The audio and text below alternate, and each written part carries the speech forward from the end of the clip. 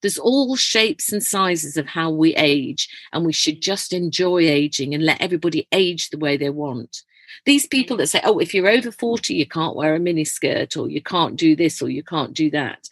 Who made them the fashion police? If you feel good in it and you feel you look good and it makes you happy, then wear what you want.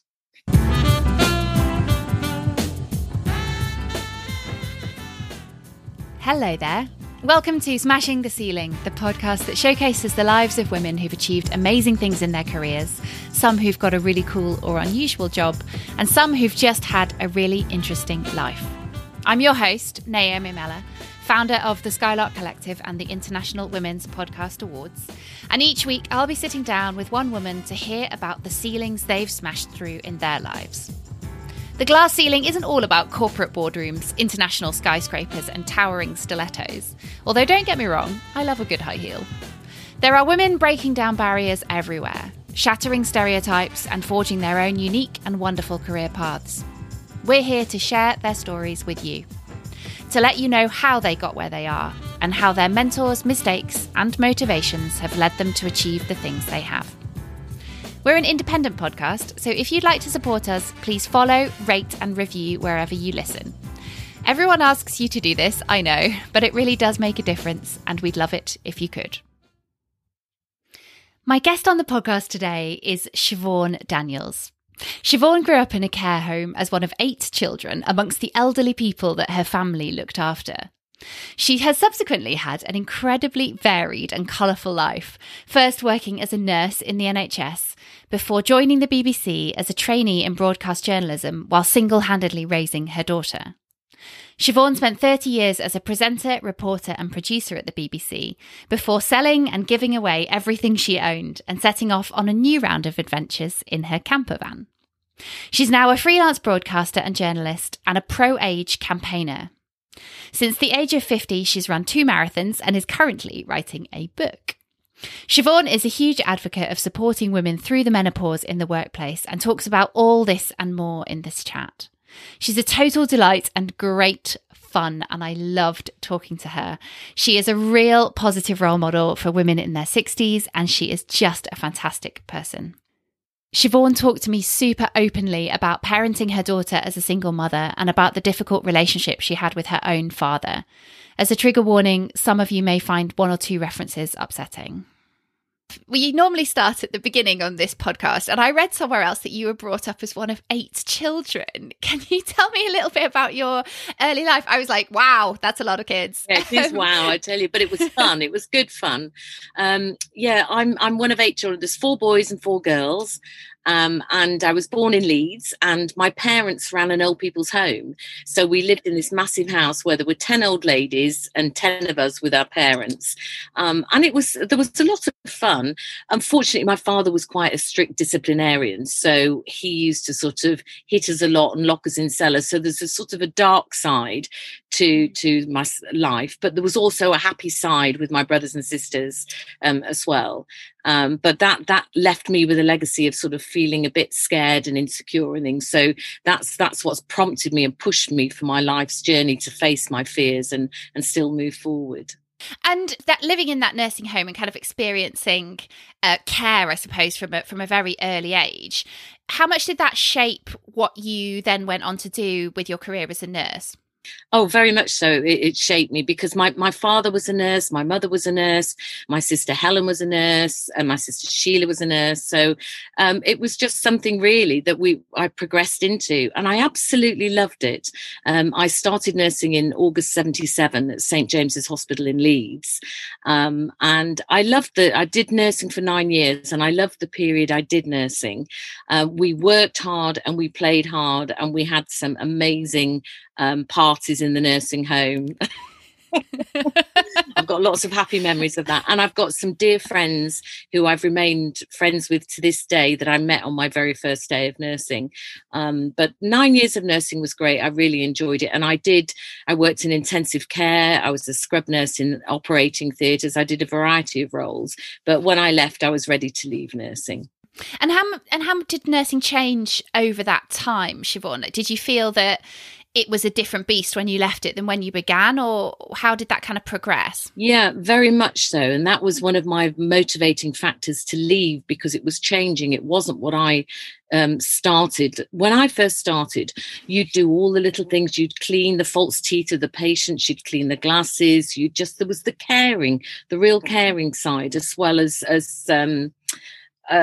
I don't know, as well as the academic side. And then all of a sudden they started bringing it in as what they call the nursing process. It was an American idea came over, and you had to fill in forms and saying what you were going to do, why you were going to do it, how you were going to do it, and what was the conclusion of having done it on the patient.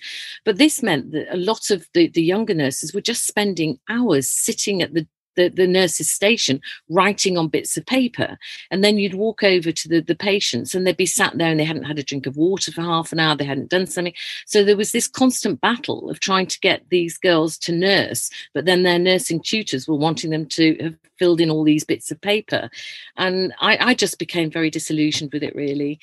So I left to become a pharmaceutical rep. I went to the other side and I was a pharmaceutical rep for a year, selling slow release morphine to hospices. The company I worked for had a patent for morphine to be released slowly into the blood system for pain relief. So I worked for them for a year, which was a big change from nursing. We'll come back to that in a second. I was just going to pick up on some of the skills that you developed, firstly living in the care home, and then secondly as the nurse.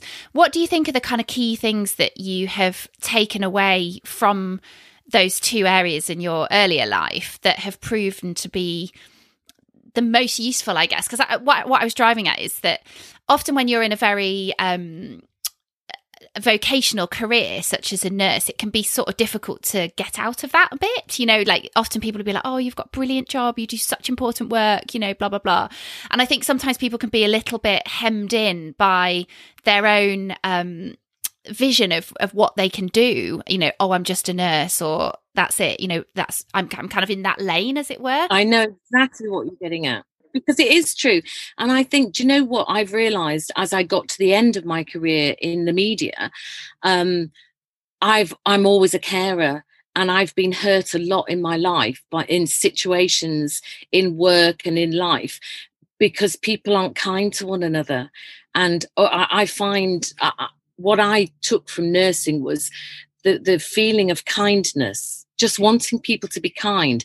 And I can't wrap my head round when people aren't kind. I feel quite emotional now just sort of talking about that subject, because I despair of human nature sometimes. How, I know you have to be competitive in the workplace, but the level of competitiveness and the level that people can just disregard human lives. When you get older, you're just marginalized in society and in life, which I will talk about later. But I just felt that my nursing side never really left me, but it wasn't really a strength to begin with. It was a weakness, because I didn't fight my corner the way probably I should have done, because I just couldn't believe what was happening when it was happening, when people were being so mean-spirited. And it never ceases to shock me how people treat particularly medical staff in hospitals now, and you just think, bloody hell, these people are looking after you. Yeah. How can you be so disrespectful? And in some cases so aggressive, abusive, violent, whatever it is. And gosh, I completely agree. I couldn't, what you're saying there just really rings true, that the sort of depths of human nature never cease to amaze you, do they? So you said you went to work for a pharmaceutical company, quite a different turn, entering the corporate world from the NHS.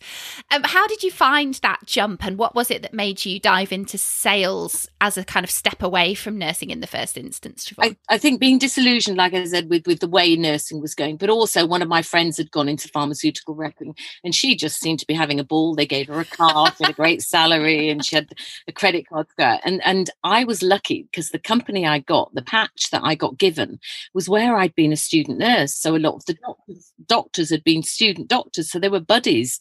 So I'd go along and sort of say to them, look, you've just got to watch this video for 15 minutes. And then we used to go off to dry ski slopes and go for curries in Bradford and all sorts of things, really. And so it was fun for me. It was hard work, but it was a product that was selling well anyhow, because hospices were just being established and proper pain control was being put in place and people understood about morphine and releasing it in your blood and things. So I was quite lucky. The product I was selling was a market leader product. So for a year, I just had a great time, worked hard, played hard again, and earned a fabulous salary. But then I got pregnant with my daughter, which I say like it's a bad thing. It's a great thing. I love her to bits, but it sort of stopped the partying. Yes, it does put a bit of a dampener on a job in sales in pharmaceuticals. Having lots of people who listen to this podcast will know that my original career is as a vet, and I have propped up the bar with several pharmaceutical reps over the years. So you know what? So yeah, I know exactly what you mean. There was one particular trip to France that was very memorable. So yeah, yes, very good fun. But yeah, it's definitely a change. And was becoming a mother something that had kind of always been on your radar? And how had you planned that into your career? It was one of the things we discussed again on the podcast about motherhood and careers running hand in hand. And I always find it interesting to discuss with people whether they had kind of thought in advance how motherhood would be woven into their career, or whether it came as a bit of a surprise. Well, this came as a bit of a surprise, I can tell you. Now, I'd never been maternal. I'd never had those cravings to want to be a mother. And to be honest, when I first got pregnant, I thought, oh my goodness, what am I going to do? But I was 29, earning good money, in a steady relationship. And so I decided to go ahead with the pregnancy. And that's one of the best decisions I've ever made in my life, because my daughter is just amazing. So really, I went into motherhood being quite scared, being daunted by it, thinking, oh my goodness, this is happening. It wasn't planned, but I'll deal with whatever happens. But the love that I felt for my daughter, the emotion, the moment I saw her, just transcended any fears. And from then on, really, I won't say I've been a good mum. I've been... my daughter, I once said to her about bringing her up and what kind of mother I'd been. And I said, I think I've been all right. And she looked at me, she said, I'll give you till I was about 9. Because she's like Safi from Ab Fab, and she thinks I'm Eddie just going around the country in my motorhome. So we've got an incredible relationship. But yeah, I sort of bundled through because I split from her father when she was very young, when she was about 3.5, 4, and I've been a single mum ever since. And so from that, really, I struggled being a single mother at first, but I think it's made her the woman that she is today. And it's made me the woman that I am, because I've struggled through things, but I've got through them and I've enjoyed motherhood.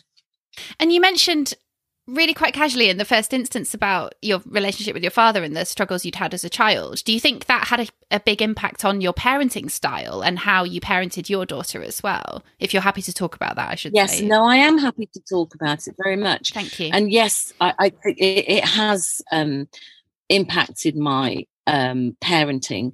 And from when my daughter's been old enough to understand, I've explained to her a lot of my insecurities and why I feel the way I am and why I behave the way I behave from the fears of my childhood. And I know when she was very young and I was tired and I was working in local radio and working long hours and trying to juggle being a single mum and everything, sometimes I would lose my temper with her. And thankfully, I never hit her. But I remember once really feeling like I could just lose it completely. And I had to think to myself, this is what your father did to you. You mustn't ever go down that road. And so I managed to restrain myself from doing that. And I swore then I would never, ever hit her. But I've had to be conscious of that in the back of my mind so that I could parent differently. But I've been aware that the genes are in me, that I probably could have gone down that route had I, I don't know, had I not controlled myself. So I'm pleased with the way that I parented. And I remember once when my daughter was, she was about 9 or 10. And again, I was really frustrated and we'd moved down south and I was tired and everything. And she was just annoying me. And I went, come here. I just feel like I could punch you. Like just said the words. And she stood there calmly and looked at me and she went, yeah. So I'm supposed to come over there so you can hit me so you feel better about yourself. And I thought, that's it in a nutshell. That's exactly. And I just started laughing, and we both laugh about it from this day. And I've never really lost my temper with her since then, because she has helped me become a better person, I think. Oh, she sounds fab, your daughter. She She'll be probably a bit embarrassed, but also very pleased she's getting quite a lot of airtime on this podcast. Yeah, that's amazing. And I always find it really interesting to talk to people about parenting. You know, this is not a parenting podcast, clearly, but I think having the self-awareness of your own emotions and the way that your own life has shaped the way that you feel and the way that you behave, I think is incredibly insightful. And clearly you have that, Siobhan, which is amazing to hear. So following on from pharmaceuticals, you then took a bit of a, let's call it a right turn, maybe a U-turn, perhaps, into the BBC. Now, tell me about that. How did that opportunity arise? And at what point did you realise that broadcasting could actually be a career for you? I'd always been interested in the news, in general news. So I'd followed it quite vociferously, you know, radio, television, newspapers, everything. I was always on top of the news. And my daughter's father worked in television. So I then became around a lot of journalists, the good and the bad bits of journalism I was aware of then. But so when I was pregnant with my daughter, I taught myself to type, and I did my typing exams. And when she was born, the local radio station, BBC Radio Leeds, had an advertisement for a receptionist. So I applied for that, and I did that Saturday mornings and Mondays, and I was able to get someone to look after Sammy. And then I heard the advertisement coming up for the BBC trainee reporter scheme, the local radio trainee reporter scheme. And my partner, unfortunately, had a few flings and things. I could see the writing on the wall, basically, that I was going to be a single mother. So this was an opportunity for me to have a career change now. So I applied for the trainee reporter scheme. 7,500 people applied for 26 places, and I managed to get one of those places. So I was really thrilled. Not surprised, as you should be. That's an incredible achievement. I know, I was pleased. And it was what I needed. And friends and family said, look, we'll support you. It's going to be tough, because Sammy was only about 18 months, I think, at that stage. And so I had a year of sort of having to go to radio station. I went to Radio Gloucestershire and Lincolnshire and Sheffield. So I was away from home and coming back. And then eventually her father and I split up, and I became a single mum, and I worked at various radio stations around the country. And Sammy was just on board from being such a young girl to all the adventures of where we moved to and the different jobs that I had. And we went up to North Yorkshire, and I worked at Radio Cleveland, and then I worked at Radio Humberside. I had my own radio programme there. And then I moved down to Tunbridge Wells and worked in television. Mm. And the BBC traineeship still is very competitive and is something that a lot of people would, really love to do. What sort of form did that take at the time, Siobhan? And you mentioned obviously moving around a lot. What were you actually doing? Because I kind of love to dive into like the real nitty gritties of careers. So as a trainee, what sort of training did you get, and how much choice did you have in what you were doing? You went down to London, and they had basically a mock radio station called BBC Radio Grafton, but it was just a mock one in a place in London. And you learned from the very beginning how to create radio programs and how to broadcast for radio and how to read the news. And we'd run around London interviewing people and say, it's for BBC Radio Grafton, but it's not really a radio station. It's not really going to be broadcast, but can we interview you? And people were so obliging. It was fabulous. And it was a very, very steep learning curve for me, because obviously, coming from nursing, going to that, I'd done nothing like that. So I don't think I was top of the class to begin with. And there was I was the eldest person in the class. There were a lot of them were just in there straight out of university, really. But they were a great bunch, and they helped me as well, I think. And juggling being a single mum was hard, because on a Friday, jumping on trains, hot trains from London, going back up to Leeds, and then getting up at ridiculous o'clock on the Monday to catch the earliest train to get back down to London.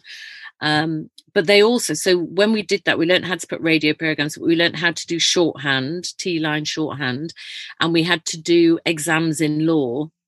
advanced law, because you need to know your libel and your contempt of court and all sorts of things for reporting court cases. And then, so we had exams in that, and we also had exams in local government to know the structure of local government and laws and things like that, and how to find a news story from all those boring local government documents and press releases that they'd send out. Yeah, so we did local government, studied that, and we did law, and we did shorthand, and then put together programs. Then at that time, they sent you to 3 attachments you had to go. So I had Radio Gloucestershire, Radio Lincolnshire, and Radio Sheffield were my 3 attachments. And in those days, they thought the further away they sent you, the better it would be for your training, because then you'd have to learn how to find news in a new patch and get to know the locals and look on the notice boards and look in the free newspapers and things. But in my day, it was hard because I spent a lot of time away from Sammy. And that was hard.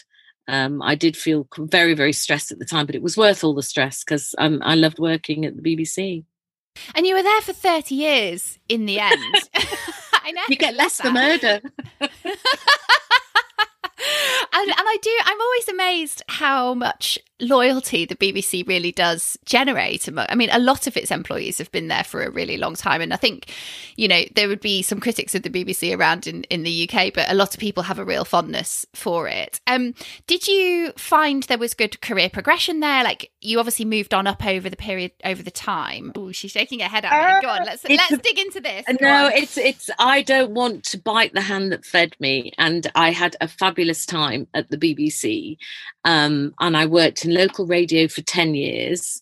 And like I say, I was lucky enough to have my own programme and broadcast news. And, when John McCarthy was released from captivity, when he'd been a hostage, I was broadcast that on radio, to the county of Lincolnshire for the first time. And, important news stories I've been involved with. And I've interviewed Tony Blair and Virginia Bottomley when she was, and Douglas Hurd, lots of leading politicians.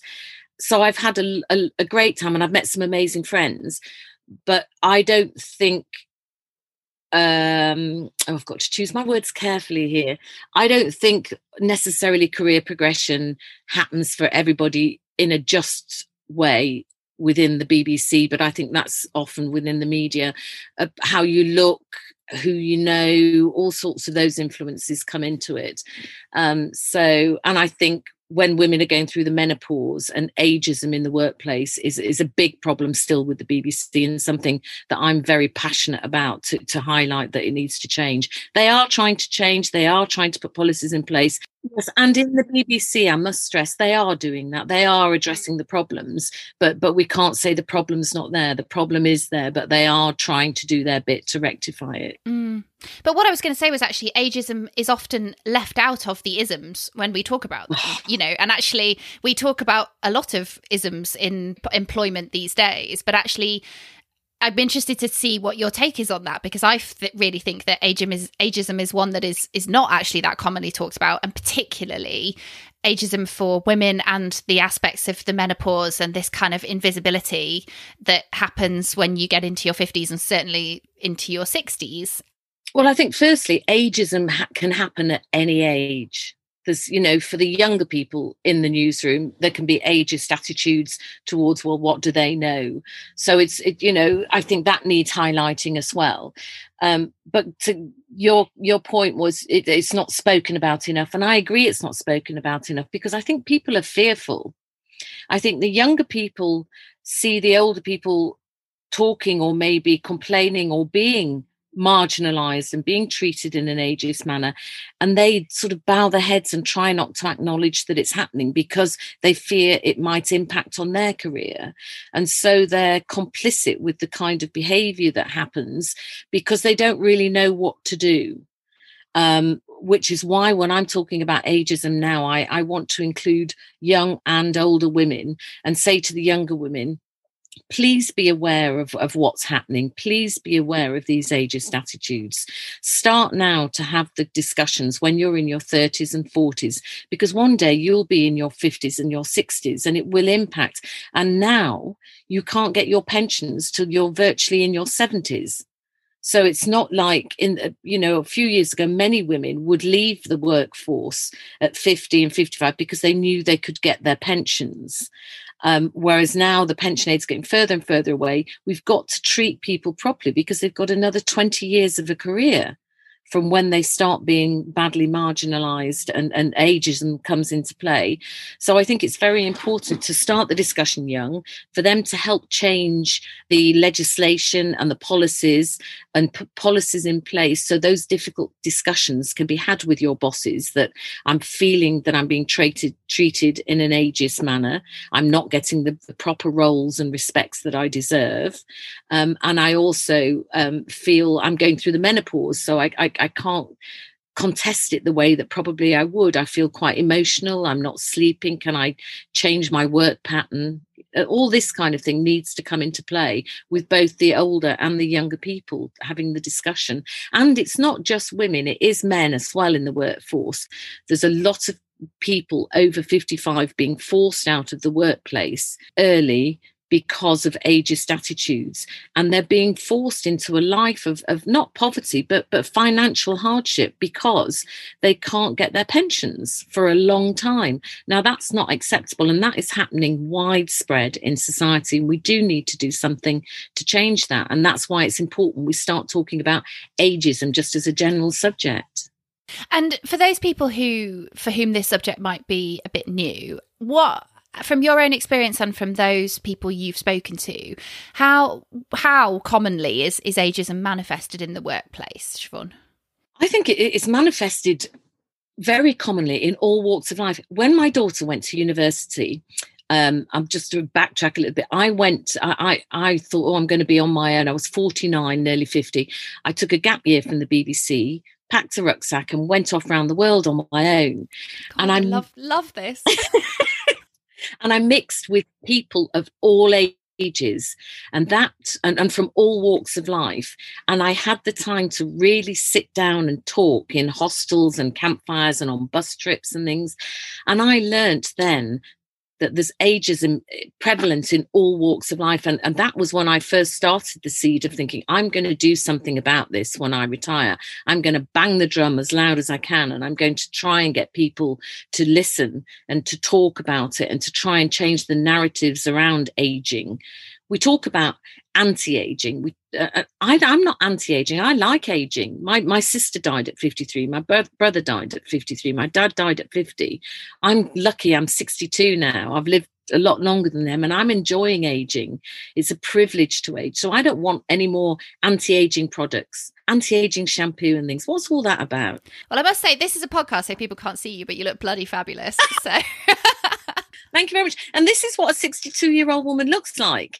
You know, that's another thing. The images that are out there showing what older people look like and are like and behave like just make it all a negative thing. It makes people almost fearful of getting old. Yes, we all age in a different way. Some people are a bit more infirm or whatever, but it doesn't mean that you can't have adventures and you can't live life. You know, an adventure for somebody might be doing a 6,000-piece jigsaw, you know, because they can't walk around, but it's an adventure. It's using your brain. It's doing something. It's a pleasure to be able to do that at an older age. Gosh, I do get so passionate when I start talking about it. I can hardly get my words out. But it is something that it shouldn't just be older people, you know, over 40, over 50, over 60, over 70, over 80 talking about. It should be from school. Aging is a positive thing. You know, we should look forward to aging. We should change the narratives. It should be things to enhance aging. We age the best way we can. We should be pro-aging and we should positively age. Definitely. But if you go into a school and you'd say to pupils the word old, tell me what you think of old. And the narrative, it's all negative and fearful and crumpled and forgetful and, you know, can't walk. I don't know. It's just wrinkly. It's as if wrinkles are a bad thing. I've earned my wrinkles. I like to think of mine as laughter lines, personally. I know. But for years, people would say to me, oh, my goodness, you look good for your age. And I'd say, oh, thanks very much. And then I realised, actually, I'm contributing to this negative narrative because I was seeing it sort of as something out of the ordinary, but actually there's lots of women look like me at 62. There's lots of women look better or different, and it's like we think we have to be thin to be beautiful. There's all shapes and sizes of how we age, and we should just enjoy aging and let everybody age the way they want. These people that say, oh, if you're over 40, you can't wear a miniskirt, or you can't do this, or you can't do that. Who made them the fashion police? If you feel good in it and you feel you look good and it makes you happy, then wear what you want. Absolutely. Oh my gosh, couldn't agree more. Could not agree more. And just going back to the menopause, that's again something that's not talked about that often. There's been an increasing kind of narrative around menopause. I know Meg Matthews has been quite vocal about the menopause and the effect it's had on her and women in their 50s in particular.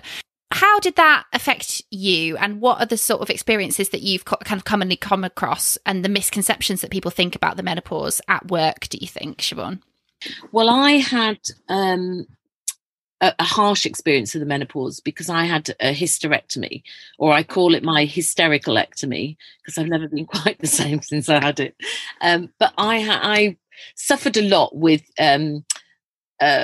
precancerous cells on my cervix, and I had lots of cone biopsies and bits chopped off and things through the years, and eventually I had to have a hysterectomy when I was about 45, and they took my ovaries away. So I went straight into a surgical menopause, realizing then that actually I'd been going through the perimenopause, which I didn't know anything about, in my 40s.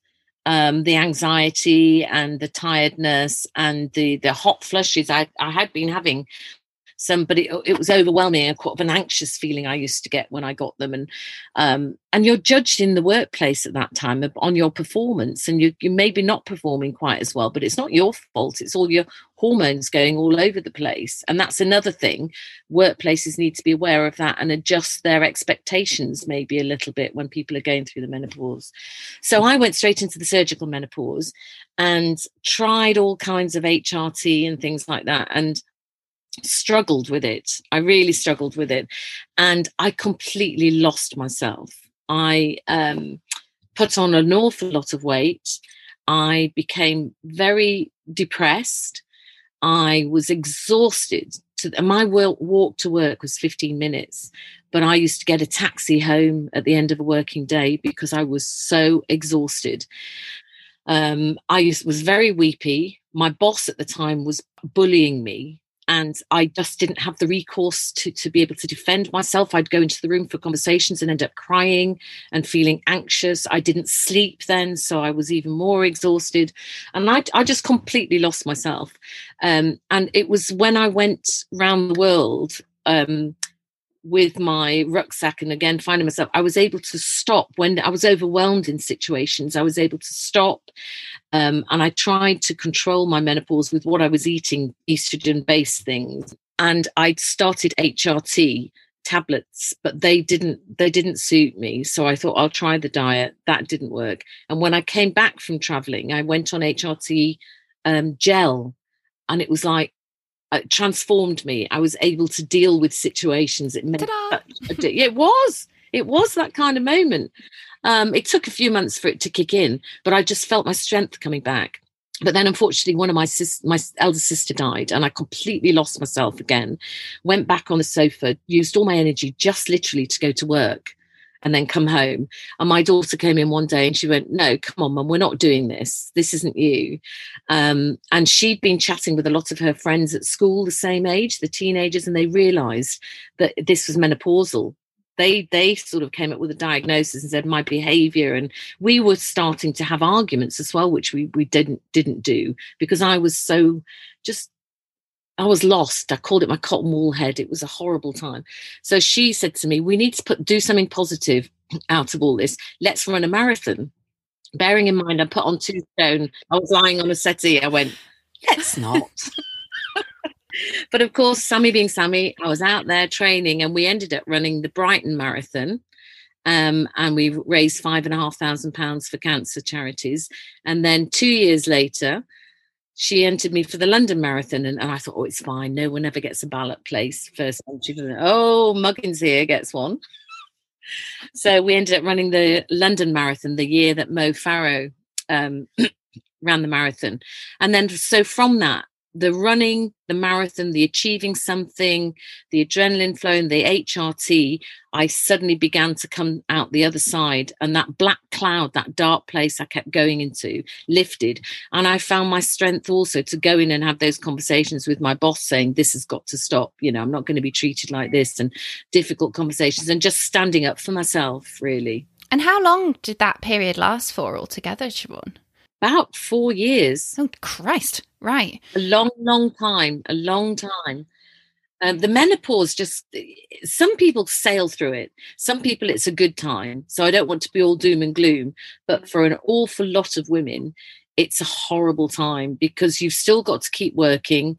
You just lose yourself. You thought, my recall, I'd be sitting next to somebody in work that I'd worked with for 10 years, and I'd suddenly think, I can't remember their surname.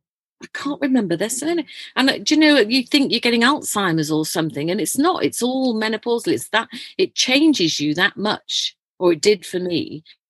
And that I want to make sure no other woman feels the way that I was made to feel in the workplace, because it wasn't my fault how my thoughts and my body and everything, it was my hormones, and I needed those sorting out. And even though I was going to the doctors, a lot of the male doctors just didn't get it. And they almost tried to tell me I had fibromyalgia. And I knew it wasn't that. I didn't know what it was, but I was crying to the doctor saying, I'm too young to be feeling the way that I'm feeling. There's something not right. And like I say, it was HRT gel then that started changing things. It's amazing, isn't it, actually, when you start digging into women's medicine, quote unquote. And I think Elizabeth Day talks about this really well from a fertility perspective. I've read other people talking about it from a pregnancy perspective. You're obviously on the beating the drum about menopause, that the understanding amongst the medical profession of individual women's struggles at various points in their life is poor in many cases. And actually, there's a lot to do about that. I think Caroline Criado Perez writes about quite a lot about that in her latest book, which is, for anyone who hasn't read it, is a fascinating read. And I just feel that when you hear those experiences, actually the community aspect of knowing that you're not alone going through that is one of the most important things for women, because women do put up with some shit over their adult lives, you know. I think it was beginning to talk to friends and my sisters and people who were all talking about going to the doctors and being depressed and being put on antidepressants and things like this. And I was like, do you know, it's menopausal. Listen, we're all saying the same thing. We're all going through the same thing. And we shouldn't just be fobbed off with antidepressants. It's not that. We should not be going through life like this at a time when we need help. We're not getting it the way that we should get it from the medical services and from the people who are our bosses at work. And it needs to change. It's not acceptable. Now that you have retired and you have become a full-time anti-ageism and pro-age campaigner, should we say, the other thing we were going to chat about is the fact that, for those people who don't know, Siobhan has sold everything and is currently living in a van, which you slightly alluded to when you said you were living in a field. Talk us through what led to that decision, and how has that been? Because you've been in your van for a couple of years now, haven't you? Yeah, next month it's 2 years. Yeah. Gosh, wow. I know, I can't believe it myself, actually. And I'm still smiling and I'm happier than I've ever been. When I was going around the world with my rep, so that sowed the seed of, do you know what? This is my kind of life, this freedom to just be able to stop and connect with people and talk to people and learn from people, and be able to also discuss with people my thoughts on ageism and menopause and how we should be aging. And then I kept telling everybody about it in work for about 10 years. I'd be talking about it, saying, one day I'm going to get my motorhome, I'm going to travel around, I'm going to write a book, I'm going to do this and that. And then when it came near to my retirement, near to being 60, people started saying, you're going to do this, aren't you? You're really doing it. And I'm saying, yes, I am. So I decided, I got rid of my flat, got rid of most of my possessions. I went to charity shops. I gave it away. I sold things. I've still got a certain amount of stuff in storage at one of my sister-in-laws, which is very kind of her to let me do that. But I gave it away. My daughter used to walk past charity shops in Tunbridge Wells going, was that? And I'm going, yep, it was mine. But I enjoyed that to a certain extent. And because also at the same time as deciding I wanted to hit the road in a motorhome, I was very aware that people were spending their life, including me, working ridiculously long hours and to earn money to buy stuff that we don't really need. And we're filling our lives with all this stuff. And as a consequence, it meant we couldn't spend time with friends or family properly because we're just all so busy. You make an appointment to see a friend in 3 months' time. And actually, by the time that weekend comes to see them, you're probably absolutely shattered from working, but you have to go through the motions because that's the only weekend that all of you had free. And so it's it's a pretense kind of living. You can't really live how you want to be. So that was another motivating factor for me. So I got rid of my flat, got rid of my things, and then went out looking for motorhomes. And I hadn't got a clue what kind of motorhome or anything that I wanted.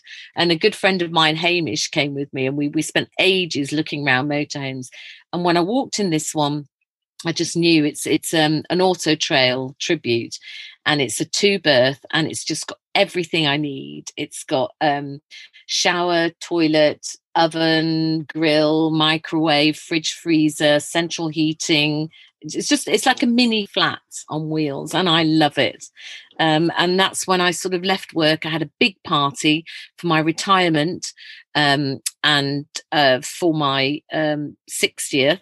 And for my hitting the road, I've called it Siobhan Shavoff, obviously being Siobhan. So it's Siobhan Shavoff.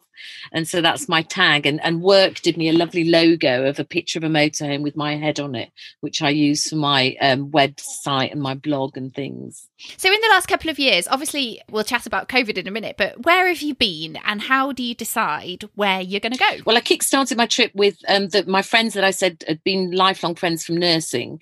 One of them lives in Ireland and the other one in Leeds. She happens to be my sister-in-law as well, but we made friends on the first day of nursing. So I joined up with them and we headed up to the Yorkshire Dales. And we did a few days in the Yorkshire Dales and then we went to the Lake District. So we did a girly trip to just kickstart how to use the motorhome. And we drank lots of gin and had loads of laughs and just sat playing cards every night. It was really good fun. And then they went off and it was like, oh, I'm on my own now.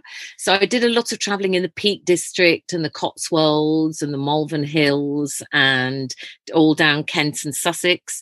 And I've just been to Dorset for 5 weeks. I volunteered on a farm. I just saw a page on Facebook saying you can park up your motorhome for free and have electric and everything if you work 2 or 3 hours a day, 5 days on this farm. So I went and I had the best time with a lovely lady that owns the farm. Happy as Larry because it was so beautiful. Oh, and I've been up to Scotland. I went up to Scotland as well. After the Yorkshire Dales. And that first of all, I went up to Scotland because I'd always said I wanted to stand on the side of a loch and just scream and get rid of all my emotions. And I went to an amazing loch in Aviemore called Loch Morlich, and I was able to park at the motorhome on the edge of it, and I stayed there for 9 days. And I did that one night when the moon was out, and I walked round to the far side of the loch, and I just stood there and I just screamed and cried. And my mum had died not long before I set off on this adventure, so I was missing her and all the bullying and things at work. I just got rid of it all there, and it was really cathartic for me. And then I went travelling around Scotland a bit. I went to Loch Ness and Loch Lomond, and then had to come back down for lockdown. So where did you spend your lockdown? Well, the first lockdown, I headed towards Lancaster because one of my sisters lived there.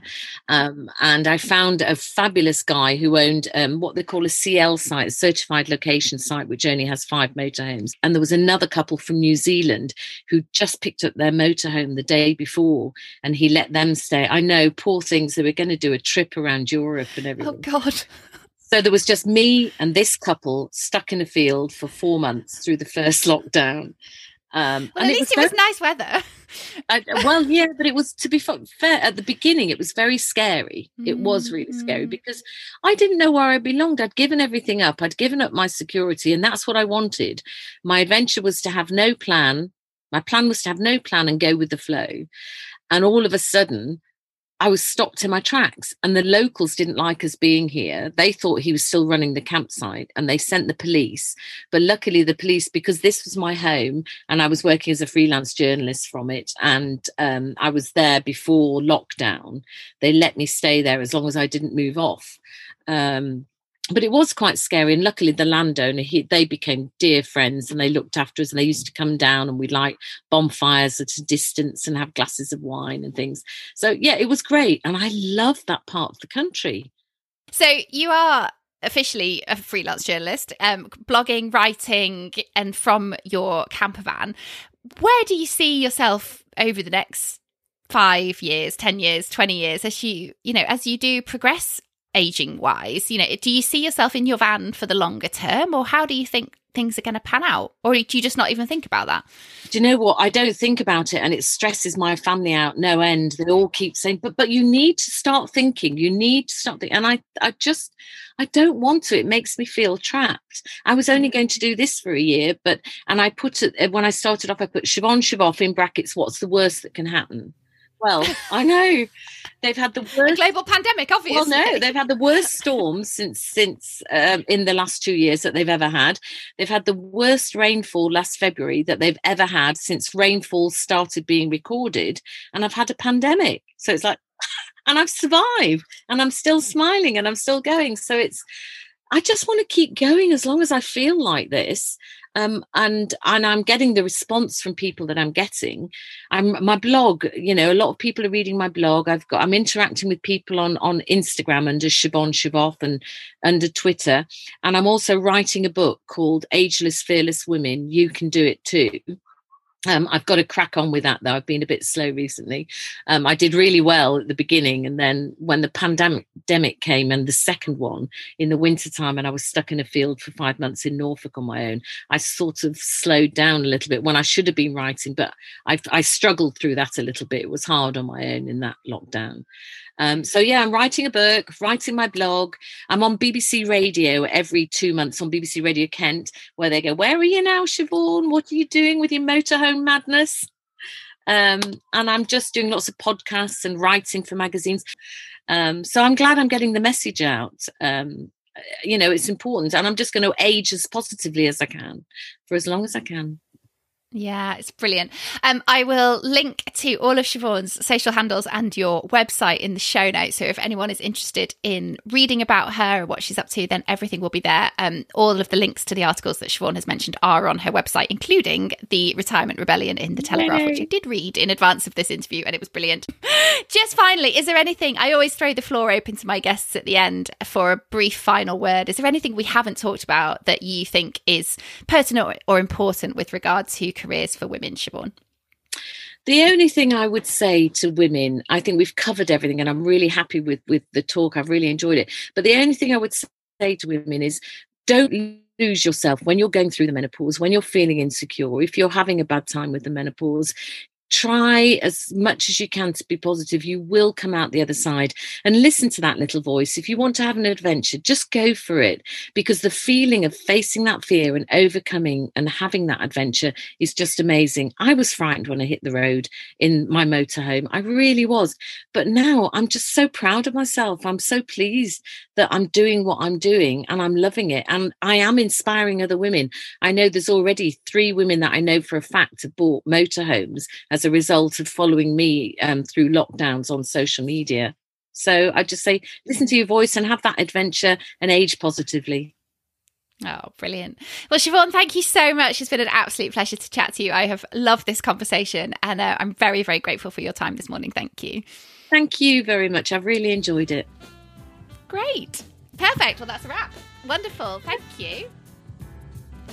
That's all for this week. If you enjoyed this episode, please just share it wherever you can on your own social media. And if you found the podcast interesting or useful, then do please tell a friend, as we are always keen for new listeners. If you can find it in your heart to rate and review the show on iTunes or give us a shout out on your own socials, then I would love you very much, as it helps others to find us. We're on Instagram and Facebook at The Skylark Collective, and our website is www.skylarkcollective.co.uk. See you next time.